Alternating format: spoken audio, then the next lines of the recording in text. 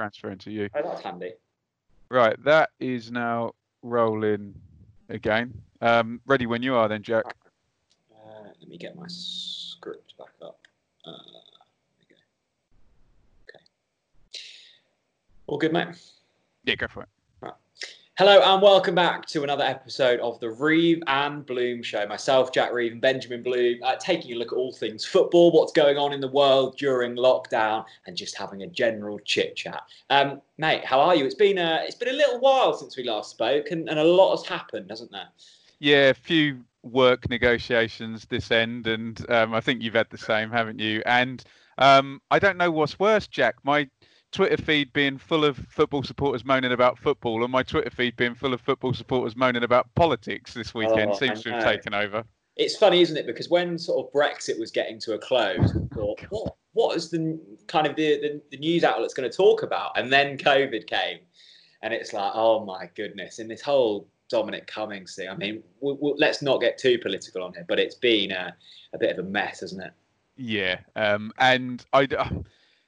Not to defend Mr. Cummings, but I think everyone's a bit unsure and a bit scared, and some people need somebody to love, but some people need somebody to lash out at sometimes. And I think Mr. Cummings has got the angst of a lot of people. But as you say, this is a football chat, not a political one. And please don't judge my political allegiances. I don't have any as far as this is concerned. Yeah, the thing that I haven't quite understood. Like, he did what he did. Just apologise, and people, even if he thinks he's in the right, just apologise, and people forget very quickly. Like, there would be a different person for people to be having a pop at in 2 days. But he's not apologising, and I'm sure it'll rumble on. But as most things are, they're forgotten rather quickly.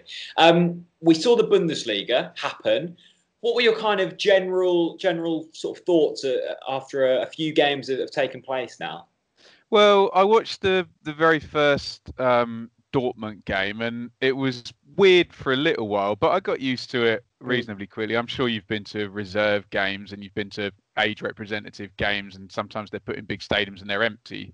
I enjoyed it. I thought it was good to see everything back. I think we all got suckered into looking at the football when really the important thing was come Monday or Tuesday, and when they then test again, is there going to be some crazy outbreak? Unfortunately, like we hoped, the numbers were very low going in, and then there weren't any, discernible problems. When I say problems, like, obviously we appreciate any one person getting the disease is horrible, and that's bad. But we're talking about big picture, and under, even now we've done the Premier League testing, which I'm sure we'll talk about, under 1% positive, and it looked like the Bundesliga, Jack, just gave us a blueprint to say, right, to all these people, what about the outbreak? What about this? What about the games ending 8-0 or whatever? Yeah.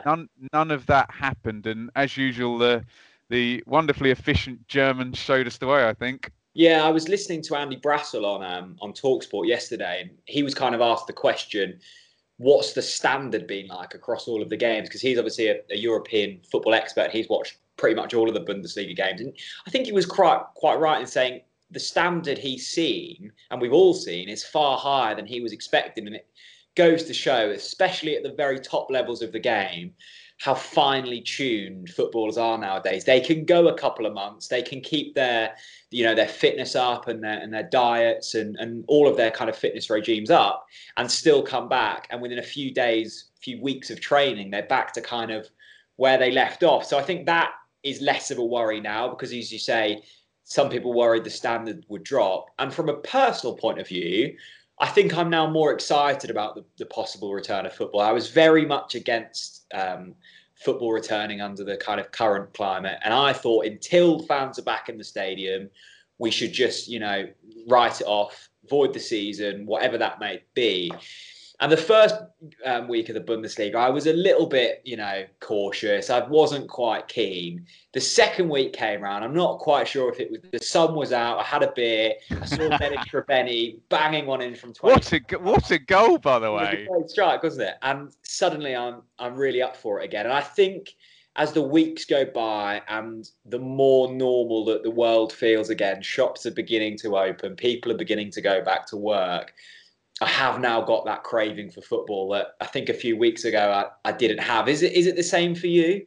Yeah, absolutely. And I think I try not to get into debates, but often end up getting into debates. And my standard, Jack, is always what would a scientist say and what would stand up in the court of law? That's how I think you win or lose a debate. And the Okay. one thing that those two standards for winning a debate need is evidence. And no one had any evidence, did they, of, is this going to go wrong? Are all the players going to get infected? Are they all going to get horrible muscle injuries within minutes? And now we have lots of nice, not anecdotal evidence, actual statistical evidence and numbers. And also with the testing in the Premier League, not what was it, 0.2% in the last test, and obviously that was probably not including the 6 that that had tested the previous week. I would think they were still in isolation, but these are really, really low numbers. Being asked to train in bubbles, and we're going to get a vote on contact training. And honestly, from the evidence I've seen, it looks safe.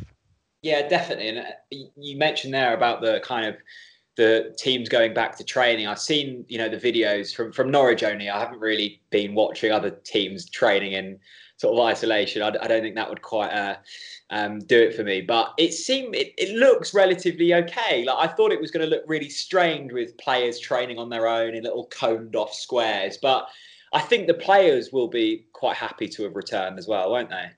Absolutely. And I mean, you always hear about, I don't know, Paolo Di Canio or Eric Cantona practicing on their own for an hour after everyone else has gone, and Frank Lampard with his spikes on. And you've got a guy at Norwich. I bet Timu Puki's most important training is with mannequins hitting the corner of the. Always seems to hit the corner of the side netting, doesn't he? Low on the floor. So they'll get stuff out of it. I think it's just you just need that week or two. It's going to be the same with retail and schools and garages. You need that week or two of, right, this is how safe or unsafe it is. And I'm going to say this as a quote, other people's words, but potentially safest working environment. I'm sure your job and my job, we're not all going to get a test and all of this before we go in. We're not going to be outdoors. We'll likely be in bubbles, but yeah, it's looking positive, isn't it? I shouldn't use that word positive or negative at the moment. It's looking good.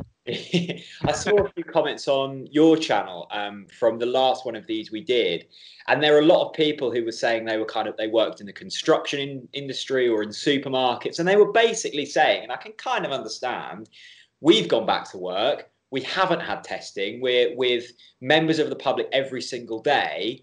How is that more safe than kind of footballers going back? And you know what? I kind of get it. As you say, testing has happened. They're going to be in very controlled, atmospheres. As you say, it's probably one of the safer industries to be going back.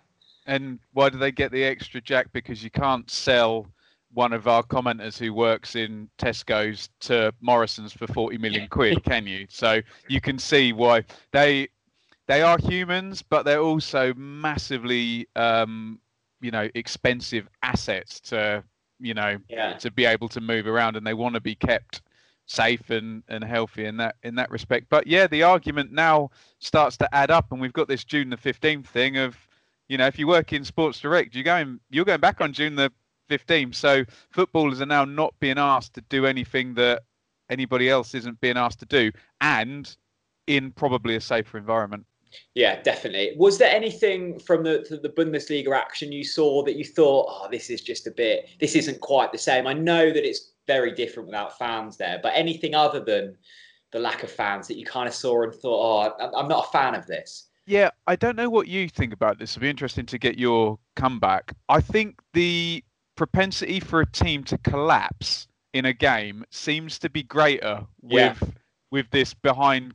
It seems that you can knock a team's confidence right down. And I think I think a couple of things might happen. I'd be interested to see if you agree.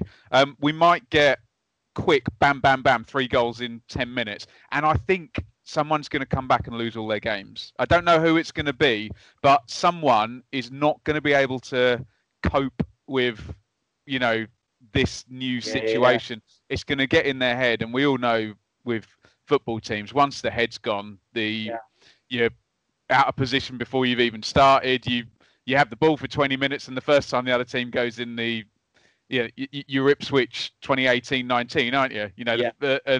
So what do you think about that? That's one of the things I'm most looking forward to.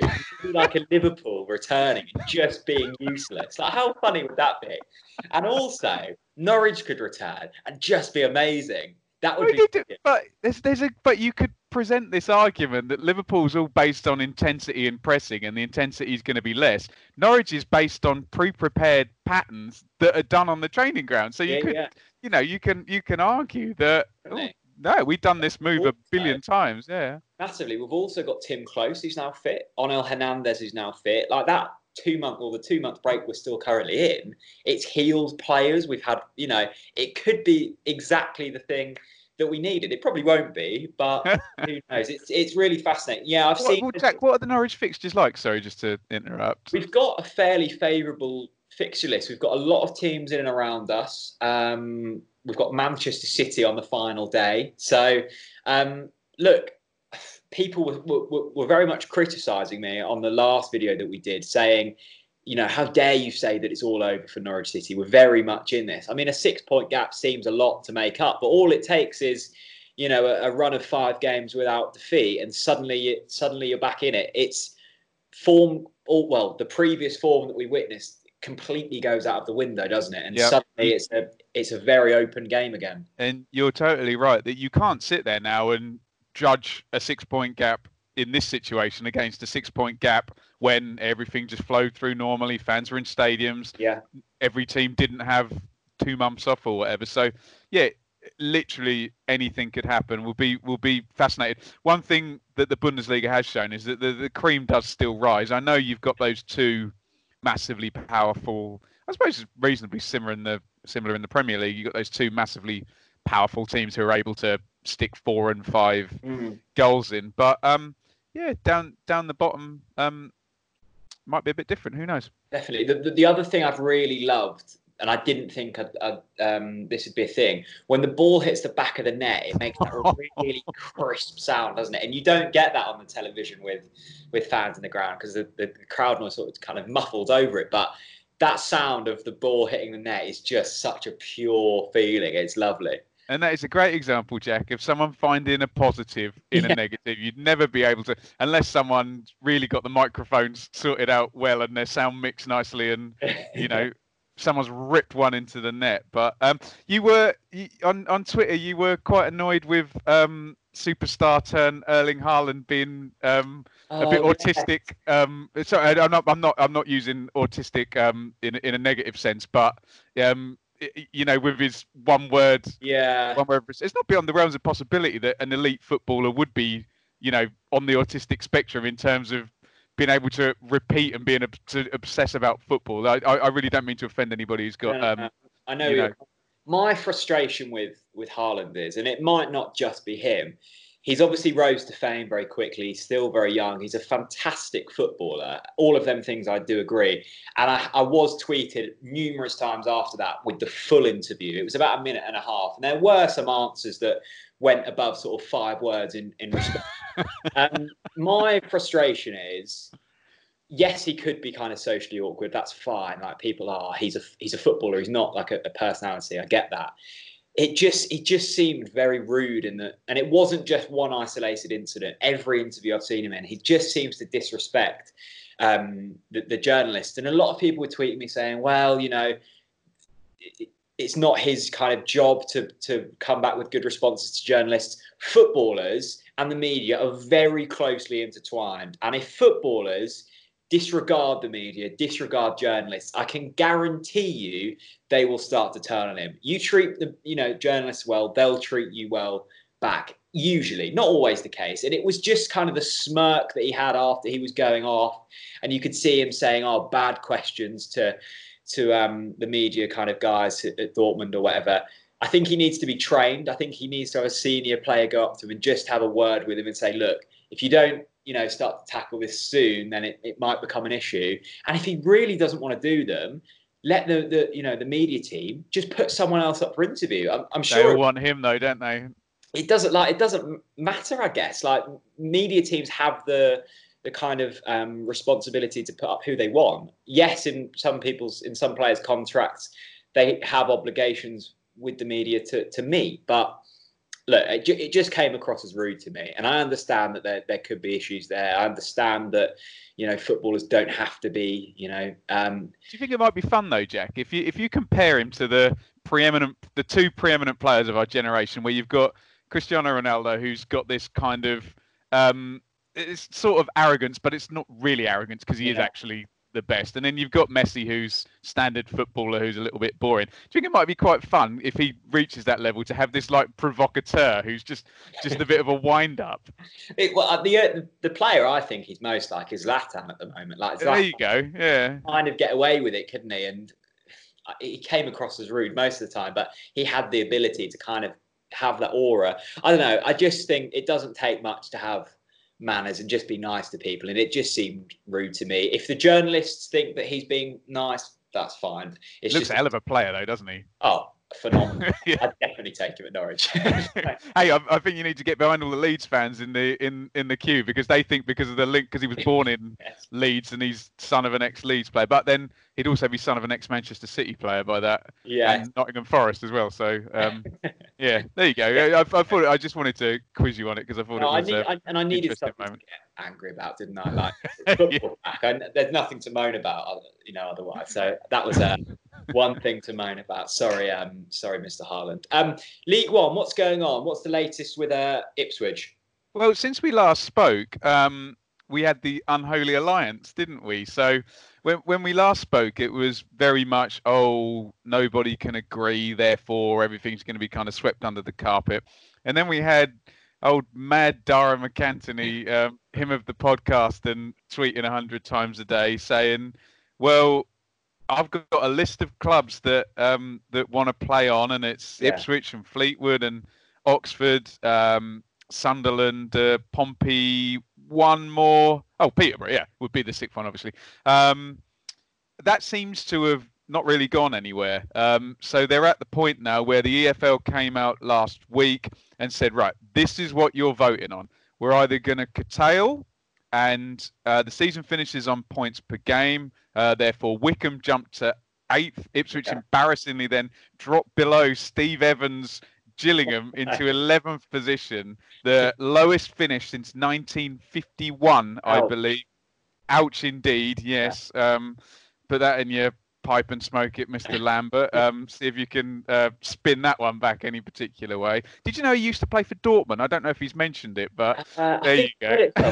Actually, I want to quickly mention something about Paul Lambert. It was amazing. So I was driving yesterday in the car and had TalkSport on, and they were interviewing Paul Lambert. It was Max Rushton and someone else. I can't remember who it was. And they had Paul on the phone and they chatted about the Bundesliga and when he played for Dortmund and what's it like. Did he play for Dortmund? Yeah, I don't think he was there for too long. They may or may not have won a European Cup when he was there. I'm not sure if he's mentioned it. I think he's mentioned that a couple of times. Yeah. But anyway, they got through all the kind of generic questions and then they started going, Paul, like, how are you preparing for your co-commentary this weekend? You're co-commentating on the Bundesliga for TalkSport. Have you got your studio set up? Have you done all your research? And he was going along with it. He seemed a bit kind of reserved. And, Max Rushton was plugging these questions. What microphone have you got? Things like this. Anyway, answers all the questions, very polite, goes off the line. And then 10 minutes later, Max Rushton goes, do you want to apologise? Paul Lambert isn't co-commentating. I've got it mixed up. But the amazing thing was, Paul Lambert was just going along with all of it. He's like, yeah, I've got my microphone and everything. He's not doing it. It reminded me of that. Can you remember that BBC interview when they accidentally got the taxi driver amazing in the studio and he acted like he was the expert for like Apple or something? He just kept going along with these questions that were nothing to do with him. It was amazing. You can't budge. Can't budge Paul Lambert. He will not be caught out in a verbal exchange. But going back to what we were saying. So the vote is either on curtail and points per game and playoffs, no extended playoffs, which is what Dara and the Unholy Alliance wanted. Basically, where are Peterborough and Sunderland, that many teams go into the playoffs. It seemed to be that way. They're still moaning about it, but we're going to have the vote now. And you then start to figure out how people are going to vote. Dara McAntony and Marcus Evans and that lot are still arguing that for the bigger clubs, it will cost them more money to refund season tickets and sponsorship deals than it will to stop. Unfortunately for them, with the way it's laid out, why, if you're Coventry, would you keep going? Why, if you're Rotherham, would you keep going? Yeah. You stop and you're promoted. Yeah. Why, if you're AFC Wimbledon, whoever's just above the relegation zone, you want to stop and you're safe, don't you? So, unfortunately, this seems to have put a lot of teams on notice to say, well, let's just stop. Yeah. And unless you're Tranmere and you've won 3 on the trot and you're 21st and you think you can get out of it, you want to continue. Yeah. Or if you're Peterborough and you're just outside the playoffs, or Doncaster, you want to continue. But let's just say there's not going to be the influences leaning on League One teams to continue that there will be leaning on Championship and I think we all know what I mean by that. Yeah. But there's 100 million reasons why the Premier League are going to be leaned on to, and then the Championship going into that. So it looks like, my hunch is it will be curtailed and you'll have Wycombe versus Fleetwood and Pompey and Oxford in the playoffs with Coventry and Rotherham. But then again, Joey Barton out he comes and he says Rotherham have won the lottery. They had 6 of the top 10 to play. Their points per game would be the lowest of any automatically promoted team. So it'll run and run, but I think it's getting cancelled in the next couple of days and we'll go straight to playoffs. And sadly for Tranmere, they're going to go down on points per game with Bolton and Southend. And so with that, with that way with the season finishing, does that mean that Peterborough wouldn't make the playoffs? Did you say Peterborough would not make the playoffs? That seems like remarkably harsh, doesn't it? On points per game, they're not one of the top 6 teams in. And are we saying that points per game and the weighted points per game system is the fairest way of? It's unweighted, by the way. They're not going for the weighted. It's unweighted. I don't know what the rationale behind. Well, maybe they just didn't see enough significant difference and enough people would have. I think the argument is that the less amount of arbitrary predictive things that you put in the decision, the better. But if you're going to do that, just use the table as it is. But essentially, you still have that. Wycombe have the game in hand, and the stupid thing is, if Wycombe win the game in hand, they're literally on the same points in second. They go from 8th to second, and it's only the goal difference that keeps them out of the top 2. But no, Peterborough will cry foul. Sunderland miss out, won't they, as well? And so, who would have predicted no Peterborough, no Ipswich, no Sunderland in the top 6? You'd have got very good odds on that bet at the start. Well, you would know, yeah. As a fan of a club who looks like the season will be cancelled, do you think it's going to be slightly odd for you that there's going to be, football leagues continuing across the world, but your team isn't playing? Does that feel slightly strange to you? Well, we've made our bed, we've got to lay in it. Years of operational decisions that's put us in League One, Jack. That this your punishment. It seems like we've been punished for. I remember having this conversation with the great Harry from Bath. He's like, "What have we done in a previous life to deserve this last 15 years of whatever has happened?" No, it is what it is. Ipswich have lost 7 of the last 9 games. I mean, that's Ipswich fans could see this as a blessing that you don't have to watch Paul Lambert football this season.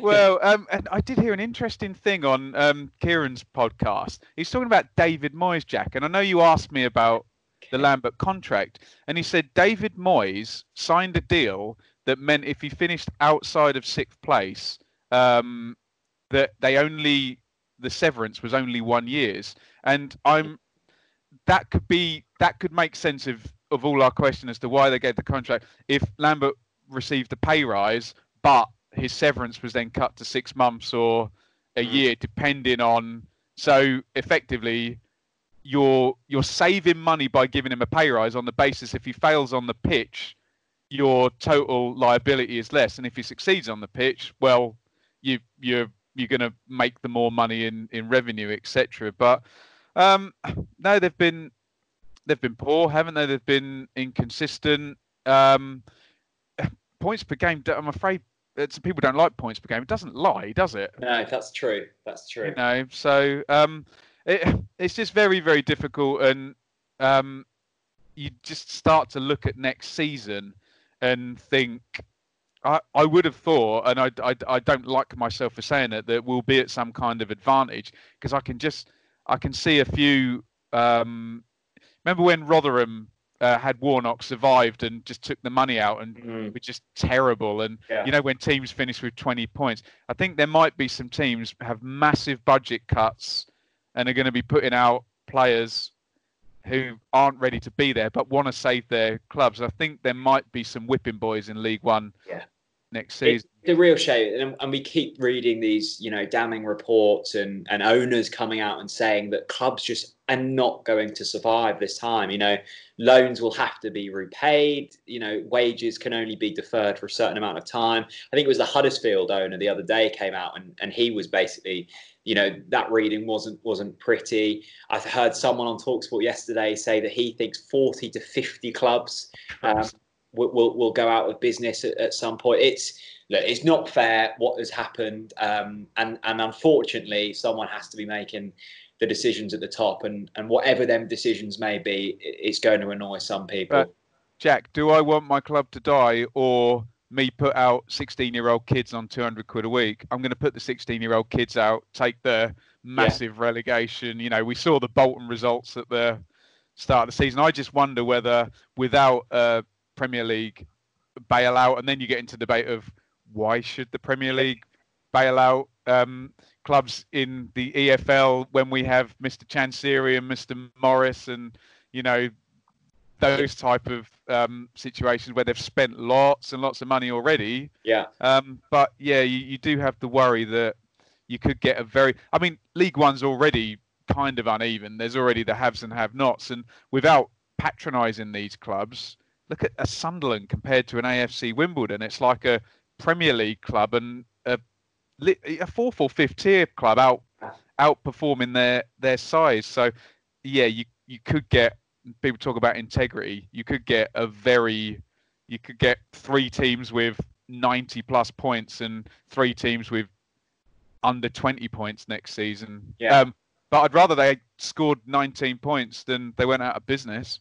Massively. And I think it just goes to show, doesn't it, the past few months, even the most powerful businesses and powerful football clubs, when you strip them back, are actually quite fragile. And bad things can happen. Anyone's fragile if you take all their revenue away, Jack. Yeah, that's very true. Even Mr. Amazon would be. Well, yes. Yeah, but he's Mr. Bezos. He's doing okay, isn't he? Yeah, he's doing all right. He's doing all right, that man. And you know what? I'm not surprised. The amount of nonsense I've ordered off Amazon in the past 2 months.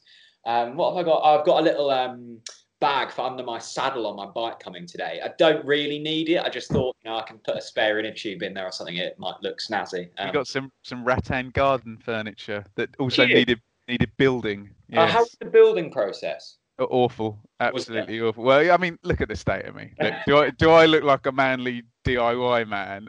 My missus is better at it than me, but she adds the instructions, and then I'm no good with a screwdriver or a spanner, am I? I'm a blooming musician and, you know, camp weirdo. So yeah, it was dreadful, but we didn't fall out, Jack. You quite like it, don't you? The whole stuff. No, I don't like it. I think you're better at it than me, though. The last bit of DIY I did, I was putting a radiator cover together. You know, they just make radiators look slightly nicer, and I'd put one together in the lounge, but we'd ordered a different design one for the hallway. And it was smaller, so I thought, this will be easy. So I put on your podcast with Kieran Maguire. I thought, it's an hour and 10 minutes long. I'll easily be finished in this time. You know, I could probably knock up, you know, enough for the whole of the village. It was actually a lot tougher. And I got to a point where I had to pause you and Kieran because the noise was just, it was confusing, man. I didn't know which bits went in where, Kieran could put you off most things. And we do acknowledge where we're having this slightly facetious chat that many people in this lockdown have had worse problems than building flat pack furniture. But we're just trying to bring a little bit of lightness here, aren't we, Jack? Hey? Definitely. Let's get a question from Elliot Waterfield. He says, when games are started again, do you believe fans will congregate at the stadiums to support their teams? Hopefully not. If they're told it's illegal and they're told, by their clubs not to do it, then no. Why would they? And surely you're putting yourself in danger of catching the virus if you do that. It's been annoying you, Jack, that suggestion that football fans are so dumb that, and I know people quote the PSG example, but we didn't know a lot about how this virus spread when the PSG fans congregated. So I would hope that without being too heavy-handed, that the police and the football authorities would say, support your team, watch on the TV, do not come outside the games. We're going to have to deploy some police. You'll be arrested if you congregate. Go away, stay home, and we might get this free-to-air nonsense term, but we might get some games on the BBC or the other terrestrial channels. What do you think? Well, I keep seeing people suggesting this, and I don't get the point of it. Like, what you can't see the pictures at the majority of sort of Premier League grounds. So what's the point in congregating? What, to hear like Timu Pukki kind of scream when he blazes one wide? Nice noise of the net, Jack, that you talked about. I'm sure it sounds better on the television. The one alternative for Norwich fans, you could maybe book a room in the Holiday Inn and watch it out of the window. But I don't know if hotels will be open. That's interesting. Well, it's a possibility, isn't it? If you're that desperate to watch it. That could be the one place in the Premier League you could see Premier League football. How many rooms view the pitch there? There's quite a few. I think there's probably 20 odd. And can you see surely the scoreboard and stuff's in the way, isn't it? Yeah, that's a good point, actually. Yeah, they'll angle it right round as well, won't they, to block it all off? That's a good point. There must be other places. You always see people, if you're at Charlton, and I mean it's literally called the Valley, and there's the tower blocks, isn't there? Yes. You can see in bits and bobs from there, can't you? I remember West Ham as well. That's a good question for the comment section. What grounds what would have the best viewing facilities when you're not in the ground? Like, what grounds could actually work? We're not condoning going and standing outside. Blackburn on the Hill. Remember the Man City fans on the hill at Blackburn years ago? What I've been saying, Jack, is if it's safe and I run Leeds United and they play on, I'm opening the hospitality boxes, golden ticket. You could be one of 100 people if you can safely be in hospitality. I bet even if they said one person per box, you'd get enough Leeds fans who'd pay 10 grand or something to watch the game that got them. It'd be interesting to see if things like that happen, whether they will say, look, hospitality boxes. I know you'll get normal fans saying, oh, if we can't come in, but do you want your clubs to make any money or not? And I think they'll... Uproar. Uproar. What about the cottage in Fulham as well? Open that up on the corner there, can't you? That would be a good. I'm sure the commercial teams at Norwich are thinking of that. A Delia pie, some chips, and a glass box for £5 grand, and there'll be people lapping that up. Did you watch from behind the glass at Norwich? I know the rules say you can't, but I'm sure these are exceptional times. We'll see. I mean, we're being a little bit facetious, but if you want to get people into grounds, then surely the safest places are the hospitality boxes. Shops are reopening, then there's surely nothing to say that you can't reopen things. I don't know. That's a. You can tell you've got a business mind, Mr. Well, am I not richer then? Yeah. And with shirts like that, I think people will be questioning and saying you are. It's not Dolce and Gabbana. Honestly, I've been asked. It's not. No, it's like H&M or something. Well, I'll counter that with why am I building my own rattan? I'm not doing my own stapling. Joel Hansen asks, will the current pandemic affect the ever-rising market prices, and how will that impact upon both Norwich and Ipswich? Who benefits? That's a really good question. They were saying yesterday, I was listening to a podcast, and they said it's going to be really interesting to see who makes the first big money signing, like that 50-60 million pound. Well, that's good value in the current market, isn't it? But multi-millions of pounds. because that again will attract criticism from the people who are saying, well, you can afford £60 million on a player, but you were furloughing your staff. So who's going to be bold enough to go out there and make them big signings at the moment? Well, football clubs have never been afraid to annoy the little people, have they? So I'm sure if they see an opportunity from a Norwich and an Ipswich point of view, without smacking completely of self-interest, it should be. I would think both clubs are in a position, and Norwich's decision now to not blow a load of their TV money at the start of the season is looking smarter with hindsight now as well, because they haven't got a whole load of liabilities that they're now going to lose a load of money on in a depressed market. You would think that whichever way, that Norwich should be in a strong position. If they stay up, then 100 million TV money, brilliant. Bob's your uncle. If they go down, parachute money and the ability to sell, God, I'm sure Norwich, even in a depressed market, could raise a fair amount of money. And then from an Ipswich point of view, it sounds very selfish and very mean, but we've just said Ipswich are in a division with Rochdale, AFC, Wimbledon, small clubs, without patronising them. And if I open up this booklet here, Jack, you might see their owner in there. So you think Ipswich would be okay. The only both Ipswich and Norwich are very secure on contracts, and Norwich exceptionally so. I've seen a graphic that one of your boys did of all the contracts. So they've both got biggish squads. Without that's good for Norwich, but I think bad for Ipswich, because Norwich's squad looks well protected, whereas Ipswich's looks a bit bloated, and you might have to take a hit on a couple.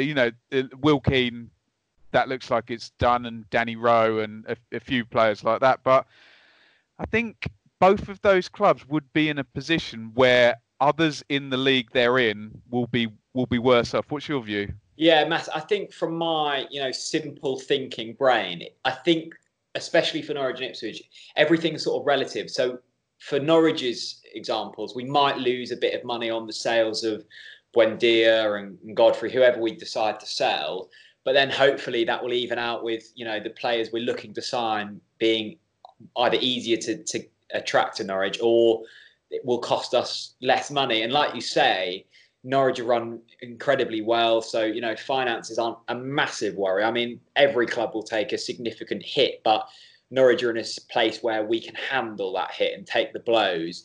You look at an Aston Villa or someone who, like you say, have spent considerable amounts of money to try and stay in the Premier League. If for whatever reason that doesn't work and they then go down and then they have to sell their assets for deflated prices, you're suddenly in a situation that you didn't really expect or want to be in. So, yeah, I think, I know less about sort of Ipswich's finances than Norwich, but I think we're both in a fairly okay position, I think. Are we now contractually obliged to call, in the same way Ipswich became Roy Keane's Ipswich, and Norwich now self-funded Norwich City? Because every time I hear Daniel Farke or Stuart Webber, they really hammer home that it's us and Burnley. We're flying the flag here. I mock gently, but I do have admiration. That's the only issue Norwich would have against an Aston Villa or somebody else coming down is, yes, Villa, some would say, exploited the loan system, given we've seen the wage bills, and then literally had to spend 100 million just to have the team that got them promoted, didn't they? But these big clubs always find a way, don't they? They were in a perilous state. I know. Villa under Dr. Tony, and investors will always come in.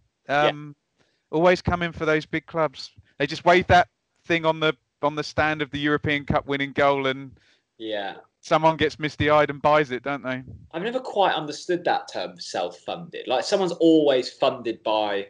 I know. Never quite understand it. I don't know. I think they're just pointing to the fact that they're one of the few teams without a massively wealthy owner who, I mean, let's be honest, where would Ipswich be without the £6 million check that Marcus Evans writes every year? And lots of Ipswich fans wouldn't be happy because, yes, Marcus Evans' operational decisions have been pretty hapless at times. But where would they be without, you know, Yeah. that's some people would argue that sometimes the extra finance is a noose around your neck. And you've said about Norwich before, you spent way better when you had no money. Yeah. And Yeah. there was no Pritchard or Naismith. Wiltshire, Yeah. Naismith, Van Wolfswinkel, whoever then. So who knows? Definitely. But my general argument is, would you rather have a 6 million bailout every year or not? Give me the 6 million quid, Of course. Okay, one last question from the YouTube comment section. Just give me 2 minutes to read this because it's quite a long one. Go for it. And I appreciate James Kewin putting in such an effort with this. So he asks, why, if we have no vaccine until 2021, do we not just pick everything back up again on the same date it ended, but a year later? I mentioned this to a mate and he said contracts. But to me, everyone agrees this is a crappy situation. I'm sure if you give all players, a 1-year extension or reduced salary extension, they would say they would rather that than the idea of playing with silly rules in June. All leagues Europe-wide should and could follow the same pattern. So then it's a case of everything waits 1 year, just like the war times. We just call the season 2019 to 2021, and we have none of these arguments. Also, one final point, the money men, such as the Sky people in the world, would simply give the money back or pause rights payments until it starts again. Surely they would be open to this as well. It just seems like the sensible option, safe, and more importantly, fair. Thoughts? I fully respect the spirit of the question from James, wasn't it? But big business just doesn't work like that. I'm afraid it really doesn't. It's just how many businesses can afford to just stop? And unfortunately, what would happen if you do that is either the businesses will go bust because you can't mothball a football club. You still need to pay the groundsman. Social media team still needs to work. The players still need to train to stay fit for when they do come. So it would either be the clubs would go bust or the employees would go bankrupt. And when I saw the question, I thought about Todd Cantwell. I thought, right, if I'm Todd Cantwell, I'm in and around the team. I've done really, really well. And did he get a new contract? I'm sure he must have had a new contract. Yeah, he has had. Right. Yeah. So Todd Cantwell, in the last year, his pay's probably gone up by 400%. That's a reasonable guess. So if I'm Todd Cantwell, I'm probably going to go and buy my mum a house, or buy myself a house, thinking, I've done it. I've worked my arse off. I'm a Premier League footballer. I've done really well. I can do this. Todd Cantwell will go bankrupt if, do you know what I mean? He's just, presumably bought a huge house and he's not going to be able to work for a year. I know that's a kind of spurious example, but that's what we're talking about. I thought you were going to go on a slightly different track then. I was thinking the other day, footballers have very short careers. If you're a Todd Cantwell and you're in the form, you won't agree to stop. Do you want to take over a year out of your career? No, of course you don't. You want to just keep trundling on. And look, I get the spirit there. And in an ideal world, if no one was to be brilliant, that would be fantastic. But like you say, it's not just the players that clubs need to keep, on the books. They've got massive financial teams. They've got, loads and loads of employees, more than we realise. And by that point, the furlough scheme will be over. Like, clubs will just make everyone redundant, and then you're in an even bigger mess. So, yeah, James, that's a fantastic comment, and well done for writing out. I'm sure it took you a little while, but yeah, like you say, I don't think that kind of the spirit's there. But it would be great. But now, we were talking about evidence earlier. We're collecting evidence to say that it could be safe. So, obviously the silly rules he's talking about is, masks on the subs bench, 5 subs now, all of this other business that's going on, miking up the dugouts or whatever. But Mourinho swearing. I thought it was going to be more kind of. Would take more emphasis away from the pitch, but I don't really care if the subs are wearing masks. Like the standard of play seems similar. Yes, they can't hug when they celebrate and stuff, and it all seems slightly robotic. But it hasn't affected me watching that as much as I thought it would. I don't know about you. There's a lot of muscle memory, isn't it? These guys, they repeat these drills, day in, day out, some of them for 15, 20 Yeah. years. When they get on the pitch, like you said, they know what they're doing. They're elite sportsmen. And I think you made a really good point. Some argue that the likes of you and I, mere mortals, we can't relate to the level of competitiveness and the drive that these people have. And I'll reference the Michael Jordan documentary and all of that coming out. You're right.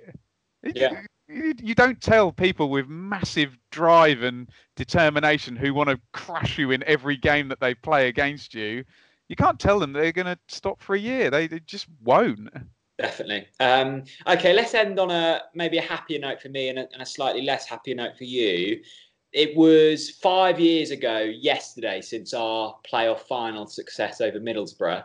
Playoff final memories. What's your kind of what pops to your mind when you think of the playoffs?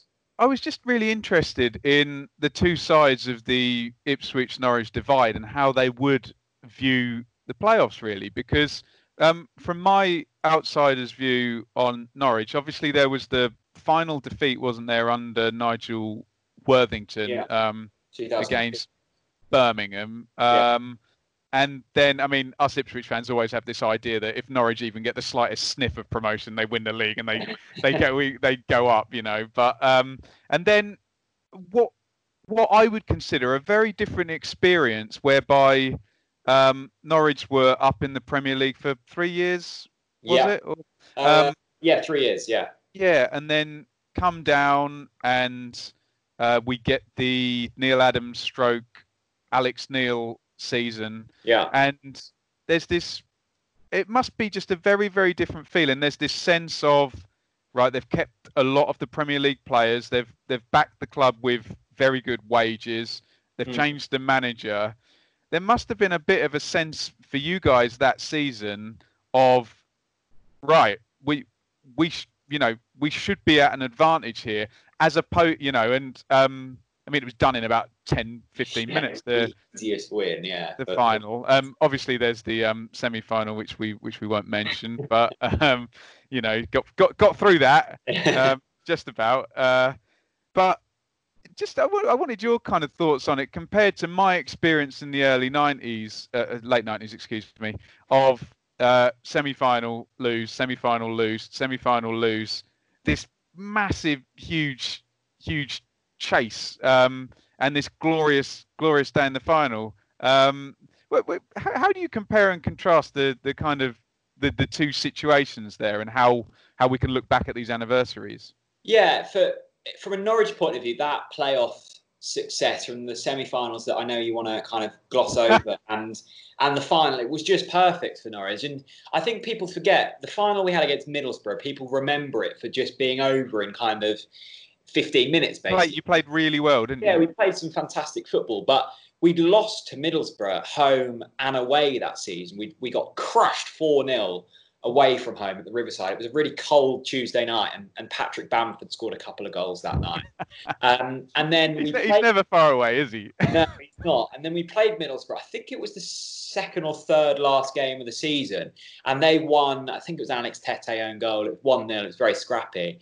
And then when we got to the final, we were like, Middlesbrough were a very good side that season. They had some, it was a really well-drilled squad, and we didn't expect for it to be that easy. But having heard the stories from the players that day, they knew that they were going to win that. The Middlesbrough coach turned up late. Their preparation was poor. On the flip side, Norwich went into that off the back of a great semi-final win. The preparation was spot on. Russell Martin got them players, in a really good place. And the football we played that second half of that season was phenomenal, because we dropped down to, I think, 14th place under Neil Adams at a point in that championship season. So that was brilliant.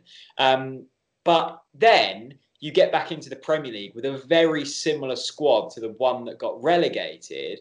And then once we got relegated again, it was like, well, actually, did we need a bit more time to just rebuild, get rid of some of the more experienced players on the higher wages who maybe weren't up for the fight of the Premier League again? So I think in some ways, bouncing straight back can be damaging in a sense. And and we've had questions before in terms of, is it beneficial to kind of stay in the lower divisions longer to then go through that rebuilding process? And we've seen it with Norwich and Farker and Webber.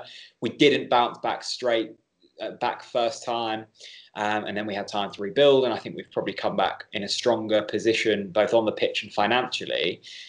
So I guess the question for Ipswich fans is your time in League One at the moment one of a beneficial one? And is there time to regroup and get rid of dead wood and set new targets to then come back arguably stronger?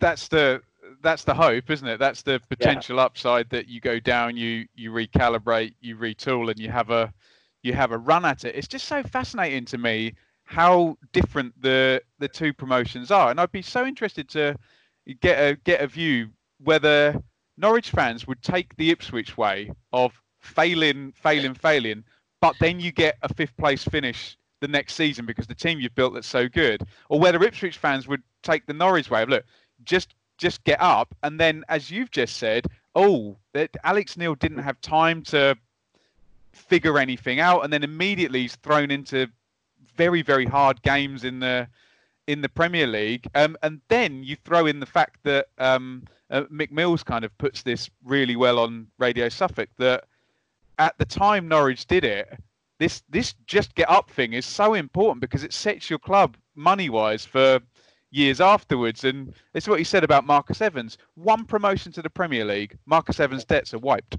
Yeah. 11 years of debts. I'd just be interested. Would a Norwich fan swap to get that one glorious season, but then the crash afterwards? Would an Ipswich fan swap and bounce to be financially stable? It's so interesting. I don't think anyone would ever swap that feeling of winning a playoff, final. I wasn't there in 2002. I was too young, but I can imagine that was as much of a crushing blow as it is. You go the whole season, which leads to one game, and extra time as well. And extra time, 30-minute shootout for promotion. Yeah, of course. I mean, it's that must be such a blow that's really hard to get over, and we arguably didn't get over it for a couple of seasons, and then that feeling of success in 2015 for me and all Norwich fans was just so special. And yes, the season that then followed wasn't great, and the squad we had, it was hard to connect to them in a certain way. But I don't think we'd ever swap that for sure. I mean, look how Ipswich could be if you would have scraped past us and then had that Middlesbrough side in the final. I think you would have fancied yourselves to a certain extent. Pat Bamford would have scored off his arse in the 91st minute. Yeah. There's a stat, one of my favourite stats in recent times. Patrick Bamford failed to record a touch in our half in that whole game.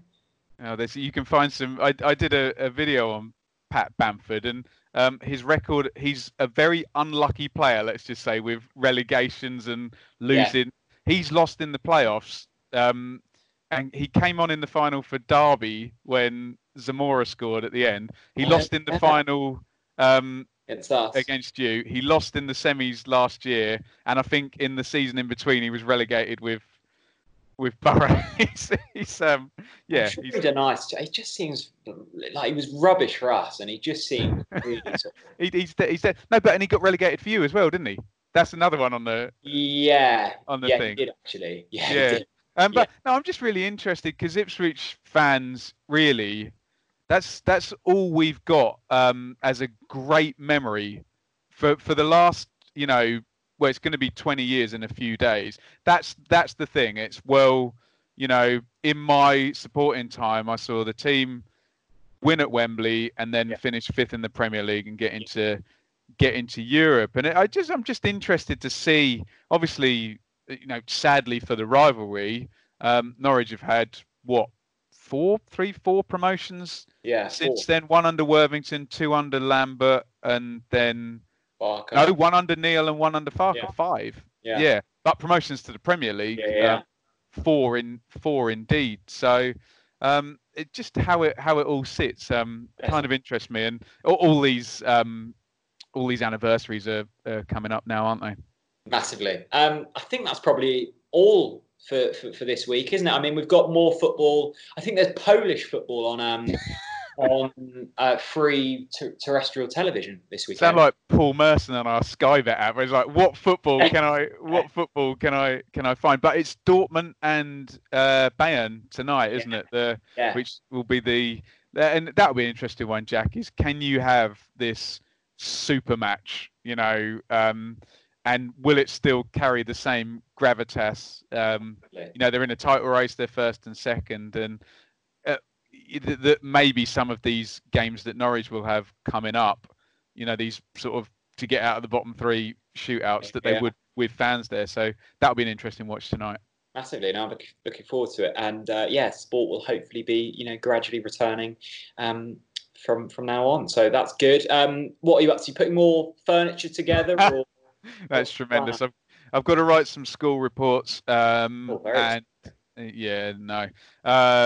Hopefully we'll get some news, and I'll be able to get a kind of news video up at some point, because other than Mr. Cummings, it was very quiet yesterday on the news front. But we've got the votes coming through. I'm just readying myself to go back to work, but we should still be able to.